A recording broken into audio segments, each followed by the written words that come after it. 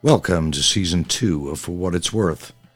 We're really excited about this season, and we want to kick it off with a special multi-part episode called Comes a Time. The pandemic has illustrated most acutely the growing socioeconomic divide within Canada.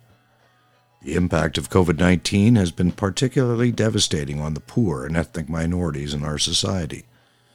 As Canadians, we have had a front-row seat to the drama playing out south of the border, which illustrates what can happen when the gap between the haves and have-nots, the rich and poor, and between those who have the skills and wherewithal to participate in an increasingly technology-driven economy and those who do not, becomes too large.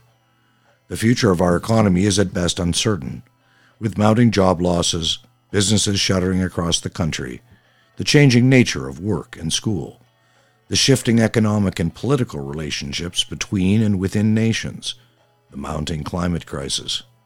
These are big, complex challenges requiring us to engage in innovation at the social level, to consider bold ideas to protect the health and well-being of our citizens, and ensure the continued economic prosperity of our nation as a whole.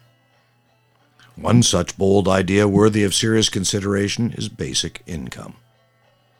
Our guest is Hugh Segal, a Canadian political strategist, author, commentator, academic, and former senator.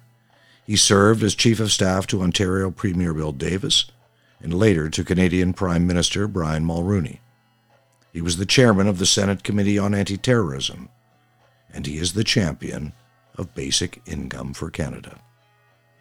Join us for Comes a Time, for what it's worth.